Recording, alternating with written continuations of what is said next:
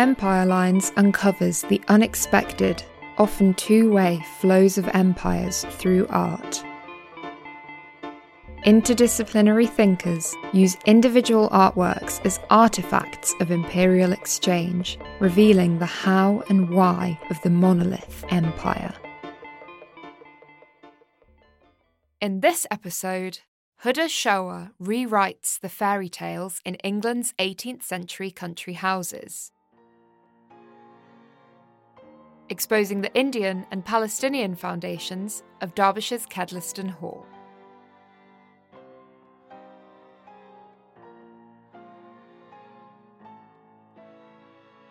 Nestled amidst acres of rolling hills, a regal stately house rises from sweeping vistas of Derbyshire's woods and parklands. Its plastered hallowed halls are filled with masterpieces of artwork, sculptures, and the finest furniture. Large canopied beds burst from its bedrooms, the kind that seem made for the sleeping princesses in children's fairy tales.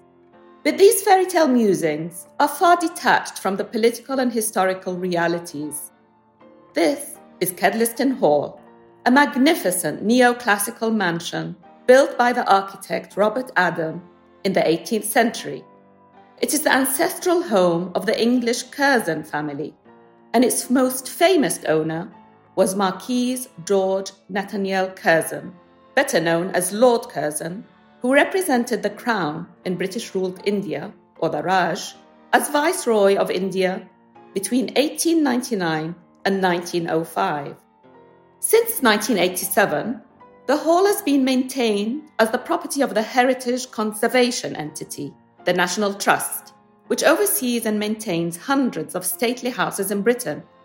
The British Charities mission statement is to look after nature, beauty and history throughout England, Wales and Northern Ireland, for everyone, forever. As a child, my family summer holidays were always spent in Derbyshire, where my mother was born and grew up, before moving to London to work as a journalist. There, she met my father, an engineering student from Gaza, Palestine. Both of my parents loved the Derbyshire countryside, and we enjoyed visiting various historical and country houses and parks belonging to the National Trust estates, taking long walks around their vast parklands and surrounding woods. In 2018, the National Trust embarked on an ambitious program of re-examining the links between 11 of its properties and Britain's imperial and colonial history in India, Africa, and the Caribbean. Led by Professor Corinne Fowler, the resulting Colonial Countryside Project is a collaborative effort of academics, curators, local communities, and most importantly, school children and young people, which unearths the property's hidden connections to slavery and plantation ownership and traces historic sources of wealth and money. Kedleston Hall, as Lord George Curzon's former home, was a perfect selection for the project. But my encounter with the owner of this regal stately house had less to do with his role as Viceroy of India. More relevant to me personally, it came from learning about his later career as Foreign Secretary between 1919 to 1924 during the British Mandate in Palestine, in which France and Britain divided the colonial mandates of Syria, Mesopotamia, and Palestine among themselves. British rule in India started as European powers competed to acquire Asian trading posts. The English East India Company, which was formed in 1600, would grow from an entity trading in cotton, silk, tea, and opium into a massive military authority that would seize and administer territories. Following a rebellion in 1875, the British government dissolved the East India Company, and the administration of India was transferred to the British Crown. The exalted appointment of Viceroy of India as representative of the Crown was a highly sought goal to serve in the jewel in the crown. Born in 1859 at Kedleston, George Curzon's family had owned the Derbyshire estate for more than 700 years. Curzon was an Oxford-educated, eloquent writer who epitomized the grandeur and machinations of empire. Believing that the British rule in India was the greatest thing his countrymen had achieved, he was appointed in 1898 as representative to the sovereign in India, the finest government house in the empire. Curzon's career as Viceroy of India reflects an enduring testimony to the legacy of empire. As his biographer David Gilmour writes, Curzon was an imperialist statesman who refused to discuss the day when India would be self-governing. Declaring his apprehensions about a possible Indian independence, Curzon said, "It will not come in my time, and I cannot say what may happen in the future." But his role is rather more contested. Some celebrate his achievements in India, such as restoring the heritage site of Agra's Taj Mahal. Others condemn him as a paragon for empire par excellence, responsible for the bitterly opposed partition of Bengal in 1905 along Hindu and Muslim religious lines, which incited divisive racial politics. In a typical colonial mindset, Curzon was more interested in the artifacts and architecture of India than its people. Describing the Taj Mahal Mausoleum, he writes, "The Taj is incomparable, designed like a palace and finished like a jewel, a snow-white emanation starting from a bed of cypresses and backed by a turquoise sky, pure, perfect, and unutterably lovely." As a connoisseur and collector of fine art, Lord Curzon amassed a collection of over 1,000 objects from India and the Middle East during his tenure as Viceroy of India. It spans Islamic artifacts, metalwork, illustrated manuscripts, calligraphic paintings, textiles, arms and armor, ivory and taxidermy. A once proud tiger now lies splayed and glassy-eyed on the floor. Locked in their original Edwardian cabinet cases, this vast collection is now kept in the Hall's Eastern Museum. Perhaps Kedleston Hall was never meant to be a family home, but a show palace to showcase the spoils of the British Empire, the finest art, sculpture, and furniture.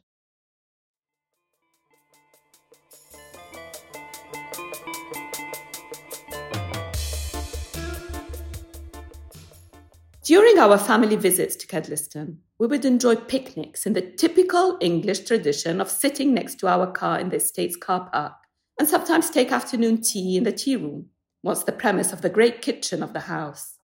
Carved into the stone walls, the foreboding inscription of a Dickensian saying, "Waste not, want not," loomed overhead, evoking the atmosphere of the much-loved TV series like Upstairs, Downstairs, or Brideshead Revisited. As a child, I imagined trays of game pies and hot, steaming puddings carried by the butlers and parlourmaids to be served at a banquet in the opulent dining room upstairs. On the great staircase, I encountered the portrait of Lady Mary Curzon, the Viceroy of India, resplendent in a stunning golden iridescent dress, embellished with feathers and emeralds. Named the Peacock Dress, its fabric was painstakingly handcrafted by Indian artisans and then sent to be sewn by the House of Worth in Paris. The dress was made for Lady Mary to wear at the Delhi Durbar Ball in 1903, a grand spectacle of pageantry organised by the Viceroy to celebrate the succession of King Edward VII and Queen Alexandra as the new Emperor and Empress of India. Lady Curzon's portrait in the peacock dress was so mesmerising, I thought she was the Queen of England, or a fairy queen from Lewis Carroll's Narnia. The National Trust's Colonial Countryside Project seeks to contextualise the collection's items of cultural heritage from formerly colonised regions. Retelling the unique trajectories of these objects and artefacts, it sheds light on the political context in which they were obtained. The Colonial Countryside Project invites schoolchildren, along with historians and authors, to explore the histories of objects in the museum's collections. "If I could talk, I would tell you stories," is the labelled invitation to those who gaze upon these artefacts today. Both the children and historians admired the exquisite beauty of the infamous peacock dress, but they also discussed its symbolism as embodying the power of empire, highlighting the invisibility of the workers behind the garment. In Inglorious Empire, What the British Did to India, Indian author Shashi Tharoor illuminates the brutal destruction of India's textile industry during British colonial rule. It rapidly declined from a previously global, thriving textile manufacturing industry, enjoying a 25% share of the global trade in textiles in the 18th century, to one of rural poverty and disenfranchised artisans during the British Raj. By imposing high duties and tariffs of 70 to 80% on Indian exported cloth, the British monopolized industrial production. As British trade exports to India soared, Indian textile production was rendered unsustainable. Famine was a common occurrence under British administration. Thoreau quotes, "The last large-scale famine to take place in India was under British rule, citing between 30 and 35 million Indians died of starvation during the British Raj." Standing in front of the peacock dress during my revisit to Kedleston Hall in October 2021, I was thinking of locating my own personal story, a connection that I would never have fathomed as a visiting teenager to Kedleston Hall. Amidst the dazzling display of the spoils of empire, I was searching for a link to my cultural heritage, evidence of Lord Curzon's connections with another British colonized region, Palestine. Lord Curzon is perhaps best known for his career as Viceroy of India, but he later served as British Foreign Secretary following the Balfour Declaration of November 1917. Named after the British Foreign Secretary at the time, Arthur James Balfour, the Balfour Declaration is considered a traumatic and ill-omened chapter in Palestinians' history. Documented in a letter penned by Balfour to Lord Rothschild in 1917, the declaration states, "His Majesty's government view with favour the establishment in Palestine of a national home for the Jewish people and will use their best endeavours to facilitate the achievement of this object, it being clearly understood that nothing shall be done which may prejudice the civil and religious rights of existing non-Jewish communities in Palestine, or the rights and political status enjoyed by Jew in any other country." The declaration was the outcome of negotiations between British leaders and government officials and the president of the English Zionist Federation, Chaim Weizmann, to support the Zionist project of creating a pro-British Jewish Palestine. In spring 1917, Palestine was the battleground between British and Ottoman forces. The fighting involved air raids, trench warfare, and bombing. By December 1917, Jerusalem fell to the British and the Palestinians found themselves under British occupation. In the 100 Years' War on Palestine, A History of Settler Colonialism, the historian Rashid al-Khalidi writes that the Balfour Declaration committed Britain to the creation of a national Jewish homeland, whilst referring to the Palestinians, roughly 95% of the country's population at the time, as its non-Jewish population. Among the staunch supporters of Balfour's project was the English diplomat advisor Mark Sykes, who, along with his French counterpart François-Georges Picot, spearheaded the Sykes-Picot Agreement, which carved up the post-Ottoman Empire Arab lands into the modern Middle East. On the opposing side, considerably less numbered and eventually outvoted, was Lord Curzon, who voiced his opposition in written testimonies and vocally in cabinet. Doreen Engrams documents the cabinet debates in the Palestine Papers 1917 to 1922 Seeds of Conflict. Curzon's testimonies are taken from the secret minutes. The increased numbers of Jewish immigration into Palestine, he said, would render the Arabs hewers of wood and drawers of water. As Foreign Secretary, Curzon remained pessimistic about the future of Palestine, regarding the Balfour Declaration as the worst of Britain's Middle East commitments. Lord Curzon's death in 1925 just 1 year after leaving his position as Foreign Secretary, leaves room for speculating what the Middle East might have looked like today had he remained in office. Yet, as Rashid al-Khaldi states, Britain's sophisticated and brutal divide and rule colonial policies and tactics peaked to perfection after hundreds of years of maturation in Ireland, India, and Egypt, continued to operate violently to prevent the creation of a national Palestinian alternative to the Mandate and the Zionist project.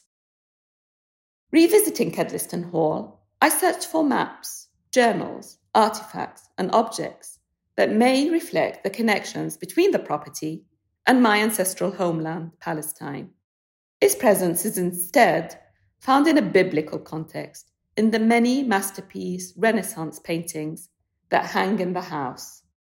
One oil painting by Genovese artist Bernardo Strozzi, dated in the early 17th century, shows a scene from the Holy Land entitled St. John the Baptist Interrogated About Christ. It portrays a confrontation between a bearded figure in a strong flood of light leaning towards the figure of St. John the Baptist, questioning him about Christ the Saviour.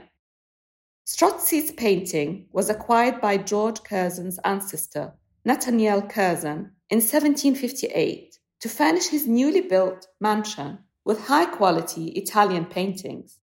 Many biblical scenes were procured and sourced to add prestige, perhaps piety, to the collection. Dr. Ella Kilgallen, property curator at Kedleston Hall, explained to me that the vast collection of the Easter Museum is still being researched. Perhaps future analysis will reveal artifacts associated with Curzon's role as foreign minister during the British Mandate in Palestine. What is clear is that the tangled histories of British imperialism hide a greater variety of stories to a more diverse audience than India, Africa, and the Caribbean. Still, this biblical interrogation scene mirrors the National Trust's own colonial countryside project of questioning and interrogating forgotten chapters of Britain's long colonial legacy. This project, that has involved 11 National Trust properties so far, has attracted wider public attention and hostile criticism from the Conservative right. One Conservative Party MP was quoted as saying that the Trust's investigations into global and colonial connections have been overtaken by divisive Black Lives Matter supporters. Such reflect the reductionist attitudes to the tangled histories of empire and the need to engage diverse audiences with a greater knowledge of its operation. India gained its independence in 1948, and contemporary India is no longer an occupied, colonized country. Meanwhile, the British Mandate's hastily orchestrated departure from Palestine in 1948 facilitated the expulsion of 750,000 Palestinians from their homes and the occupation of their lands.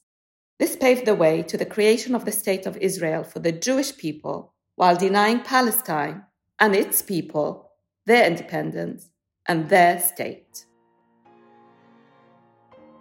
Now is the time to expand the debate and for the National Trust to open its ears not only to the claims of past colonized territories of India, Africa, and the Caribbean, but also to Britain's colonial practices in the Middle East. Perhaps Kedleston Hall is the place where we might begin to acknowledge Britain's role in the brutal consequences of partition policies in Palestine and their repercussions for the region today.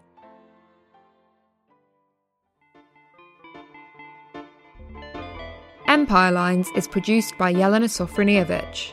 For more episodes, subscribe wherever you get your podcasts.